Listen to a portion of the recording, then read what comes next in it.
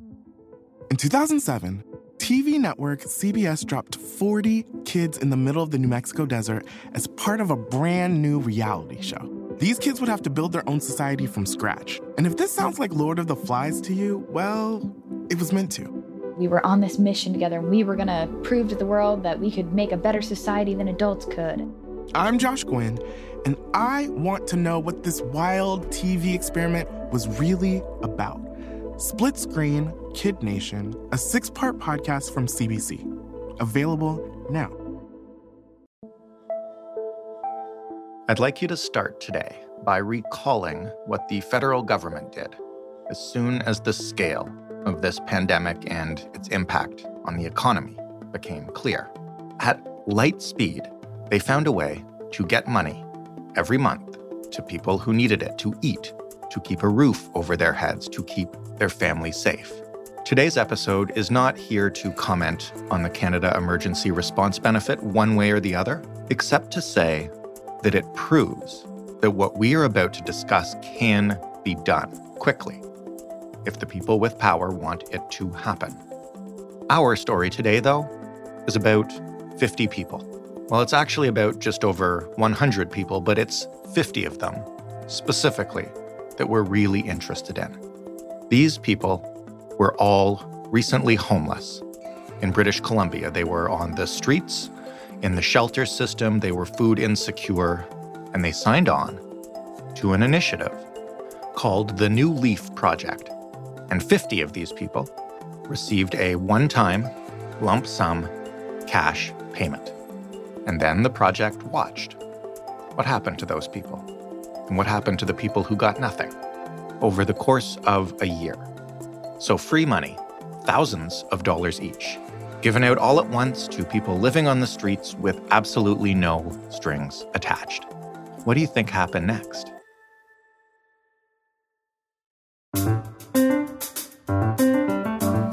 I'm Jordan Heath-Rawlings. This is The Big Story.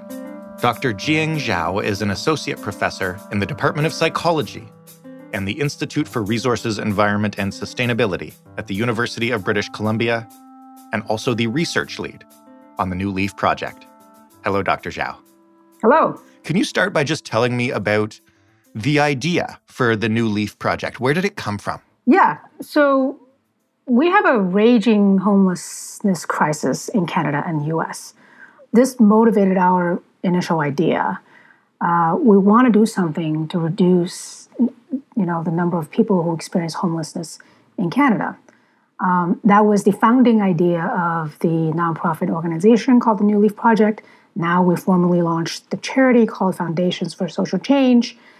This is co-founded by Claire Williams and France Chilangi. So they founded the organization back in 2015. I first talked to Claire based on a referral from our common friend. And Claire basically said, we want to use direct cash transfers to reduce homelessness. I've been working on poverty reduction for a while, and I'm a psychologist. I said, yes, let's do this. This has to be done. So that's how we joined forces. And I've been serving as the research lead on this project. And we jointly proposed to use a one-time unconditional cash transfer of $7,500 to reduce homelessness in Vancouver. So that's how the project started. Can you explain in a little bit more detail exactly how it worked? So $7,500 in cash. How many people? How did you control it? How did you follow them and analyze what was going on with the money, et cetera, et cetera? Yeah, absolutely. So first of all, the amount. So I have a lot of questions about why $7,500. That took us many, many months of debate and discussion and brainstorming. So this amount is the annual welfare assistance in British Columbia back in 2016 when we were designing the project. And what this means is that when somebody enters homelessness, what the government and support services should do is should give people this one-time cash transfer to help them get out of homelessness and prevent them from being further entrenched in that experience. So that's the implication for this amount. And that's the amount that we finally settled on. Now, this is purely because of the policy implications. There's no magic number. There's no minimum number. I don't know what the minimum threshold should be. It should be 2,000, 5,000, or should there be a maximum number like 20,000? There's no answer to that. We need to basically pilot the approach with different amounts in the future, but that's a different question. We decided on 7,500 for policy implications, and the way we dispersed this cash was through Vancity. So Vancity, which is a credit union in Vancouver, they gave free checking accounts to all of our participants in this project. So we set up a bank account or checking account for participants, and then we e-transferred this cash to their checking account. And we followed these participants over time.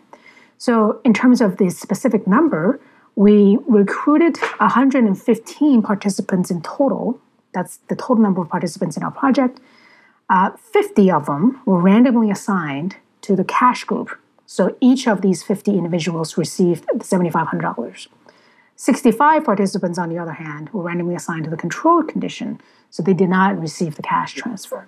So that's the setup of our study. And we followed every participant in both groups over 1 year on 16 different life outcomes. What kind of life outcomes did you follow, and how did you track that? We tracked housing stability, income, employment, savings, spending, food security, health, that includes physical health and mental health, and psychological well-being. That includes cognitive function and happiness and life satisfaction and social connections. So these are the key indicators that we tracked for 1 year for both groups. Did you do it through a series of interviews? I assume you also kept tabs on the accounts that you gave them. But how did you find out, how their social connection, for instance, is doing? Yeah, so we followed each participant at 1 month, 3 months, 6 months, 9 months, and 12 months after the cash transfer. Our interviewers would meet with each participant. This is obviously before COVID, right. In person, and we will conduct an in-person interview where they answer a bunch of questions with us. So given that you've worked in this area previous to this for quite some time, what did you expect to find when you began the process? Yeah, so our expectations were very low because there's no such study done in the past. All we had to work with was cash transfer studies in developing countries, and there's a huge body of literature on that. We made some predictions of the outcomes. So we thought that the cash transfer will improve their psychological well-being, will improve their food security. That was based on the findings in the developing countries.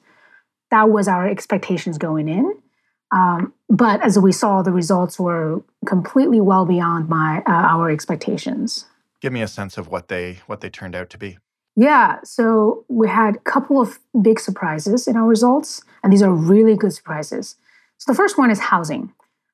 In 1 month after the cash transfer, the recipients were able to move into stable housing. That means apartments, their own apartments. That's fast. In 1 month, they were able to move into stable housing. Whereas the control participants, by that I mean people who did not get the cash, they eventually moved into stable housing at 9 months. And that's just the progress of housing progression in Vancouver. So what this meant was, on average, a cash recipient was able to reduce their days of homelessness by 3 months. That's 90 days of being on the street. I think that's, that kind of reduction in homelessness was enormous. On average, I think in our total cash group, participants spent something like 4,000 fewer days being on the street. Wow. That's a lot of days on the street where you could be attacked, where you could be assaulted, your stuff can be stolen. There could be a lot of traumas. This is like our kind of number one positive surprise. And as a result of being in a shelter for less or moving into stable housing faster, this also saved the government, on average, $8,000 cash, just by reduced reliance on shelter, on the shelter system. So the specific savings was $8,100 per person per year. And this already offset the cash transfer, which is $7,500. What other kinds of factors did you find in terms of, all the quality of life stuff that you were tracking? I assume that it's all positively impacted by just not being on the street. Yeah, so the second surprise we had was savings. We found that the cash recipients were able to retain $1,000 more savings over 1 year than people in the control condition. So this is really good to see because this meant that recipients did not spend the cash at once. They were actually able to retain the savings or the amount in their bank account over time and retain more savings over time. So this is really, one, really positive. And two, it defies our common assumption or our stereotype of how people in poverty and homelessness manage their money. Right? We assume that if they come into cash, then they're going to squander it. They're going to spend it on things that are not necessary. So related to savings, we tracked spending. And that's like another category of measures or outcomes. Yeah, that was going to be my next question. Is you must have a pretty detailed account of where that money went. Absolutely. So we tracked monthly spending. We found that the cash participants spend more money on rent. They're able to feed themselves and their families, and as a result, they were able to achieve food security at 1 month. They also spend more money on bills, so they were able to pay their, let's say, electricity bills or previous debts. And they also spend more on transit.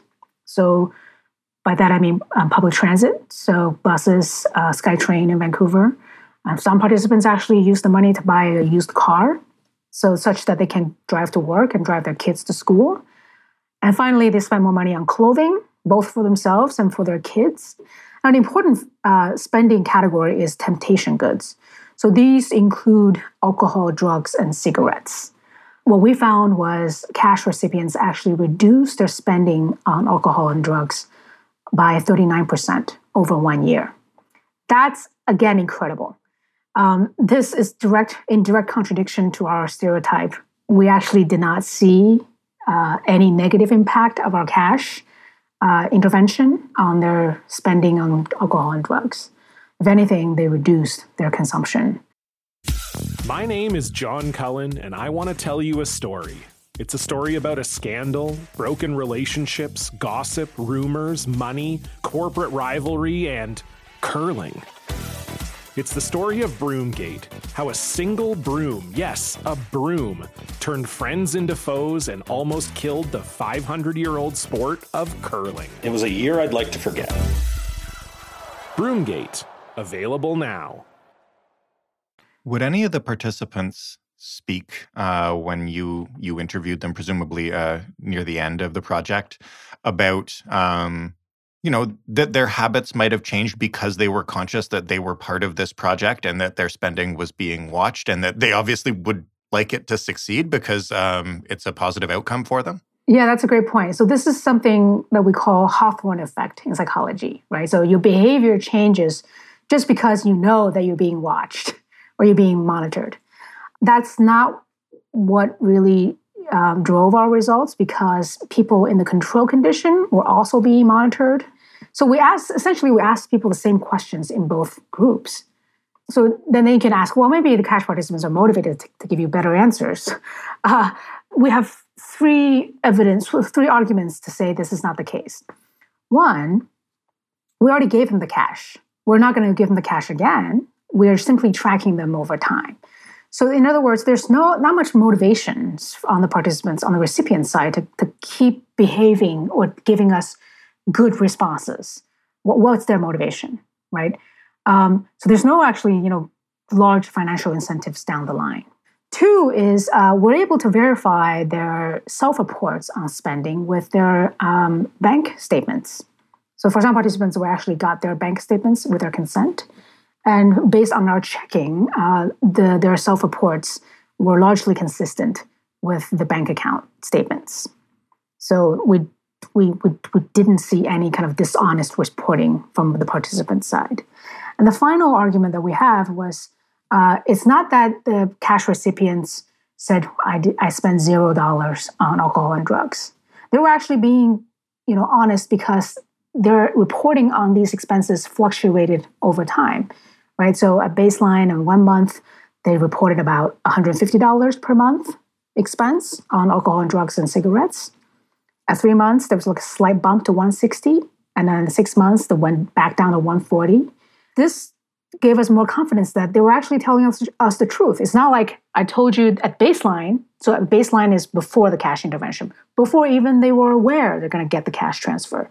At baseline, they said I spent about $150 per month on alcohol and drugs and cigarettes. And that was stable. And then at 12 months, this amount went back down to $100 per month. So for these reasons, we don't think that participants are being dishonest. They're actually being quite truthful to us. So these are pretty incredible results then, all things considered. And I want to ask you a couple of questions about the reaction to them and how they can or can't shape policy. So first of all, there's an emotional aspect, I think, and maybe you can address this better than me, given your background, but there's an emotional aspect that we certainly hear every time we talk about universal basic income or, just giving money to people. And how was your study received through that lens? And, how can you counter that? Because there is a notion that, these folks didn't earn it. They didn't go get a job and earn a paycheck or pick themselves off the ground and dust themselves off, et cetera. And that resistance is certainly pretty strong in the feedback that we've gotten when we've talked about this kind of stuff. Yeah. So, there's been many, many comments following the media exposure of our project. I think, all the hesitations around UBI and cash transfers come from a deep sense of distrust.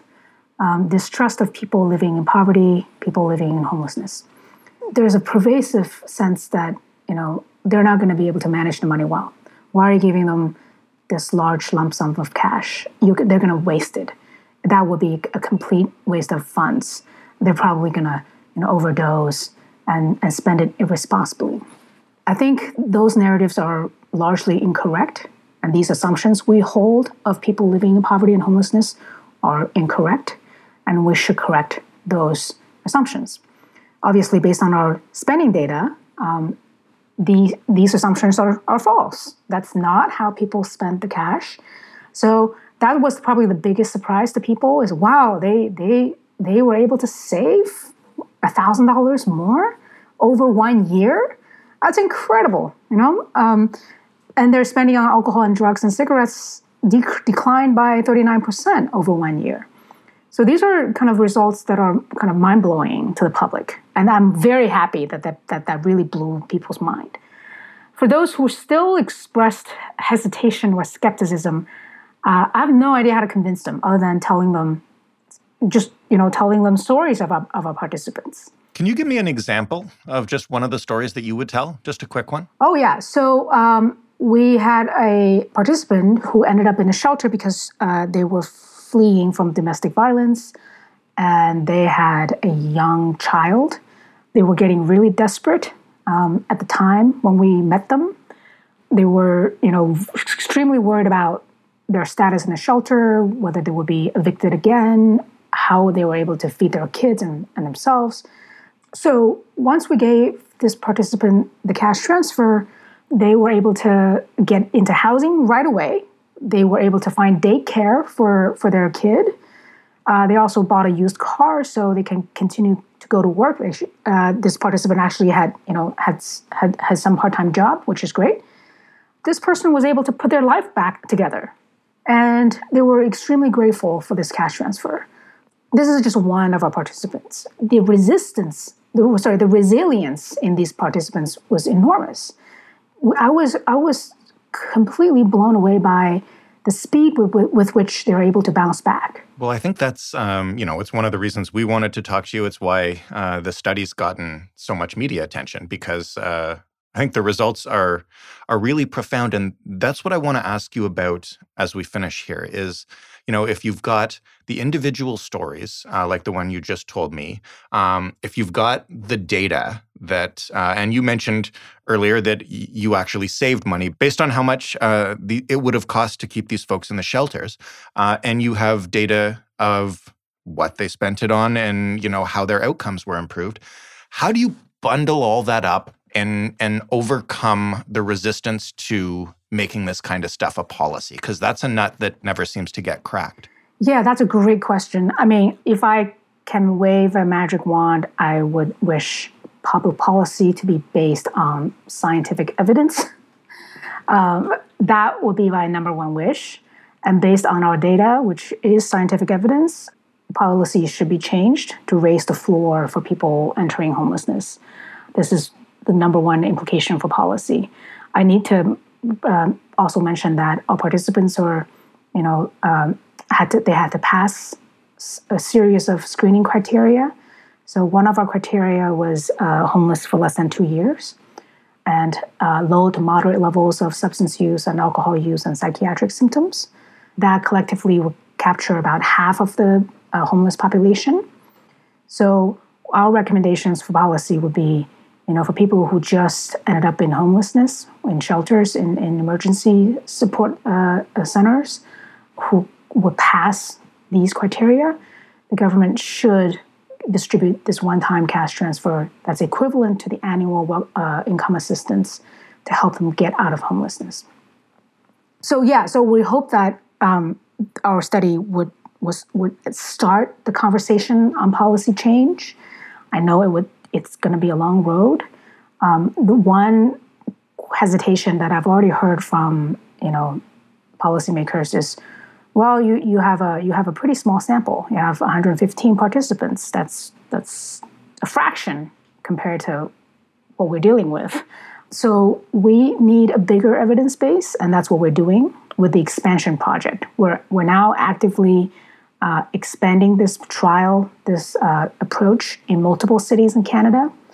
We're actually fundraising for this expansion project. We want to bring this project to Vancouver, Toronto, Montreal, and Halifax, and other cities to replicate the same approach. With that, I think we're aiming for something like 4,000 individuals over 5 years. We want to test to see whether this same approach will work at a national level. Well, it's fascinating, and the results are amazing. So I wish you luck with the expansion. Thanks for taking the time today. Thank you for having me. Dr. Jiang Zhao, Associate Professor at the University of British Columbia and Research Lead at the New Leaf Project. That was The Big Story. If you'd like more, head to thebigstorypodcast.ca. Find us on Twitter at TheBigStoryFPN. Email us at thebigstorypodcast@rci.rogers.com. And of course, find us in your favorite podcast player. You pick, we're there, I promise. Thanks for listening. I'm Jordan Heath Rawlings. We'll talk tomorrow.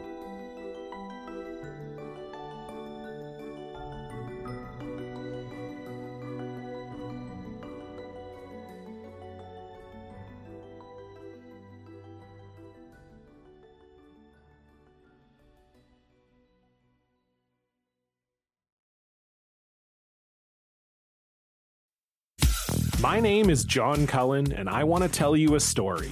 It's a story about a scandal, broken relationships, gossip, rumors, money, corporate rivalry, and curling. It's the story of Broomgate, how a single broom, yes, a broom, turned friends into foes and almost killed the 500-year-old sport of curling. It was a year I'd like to forget. Broomgate, available now.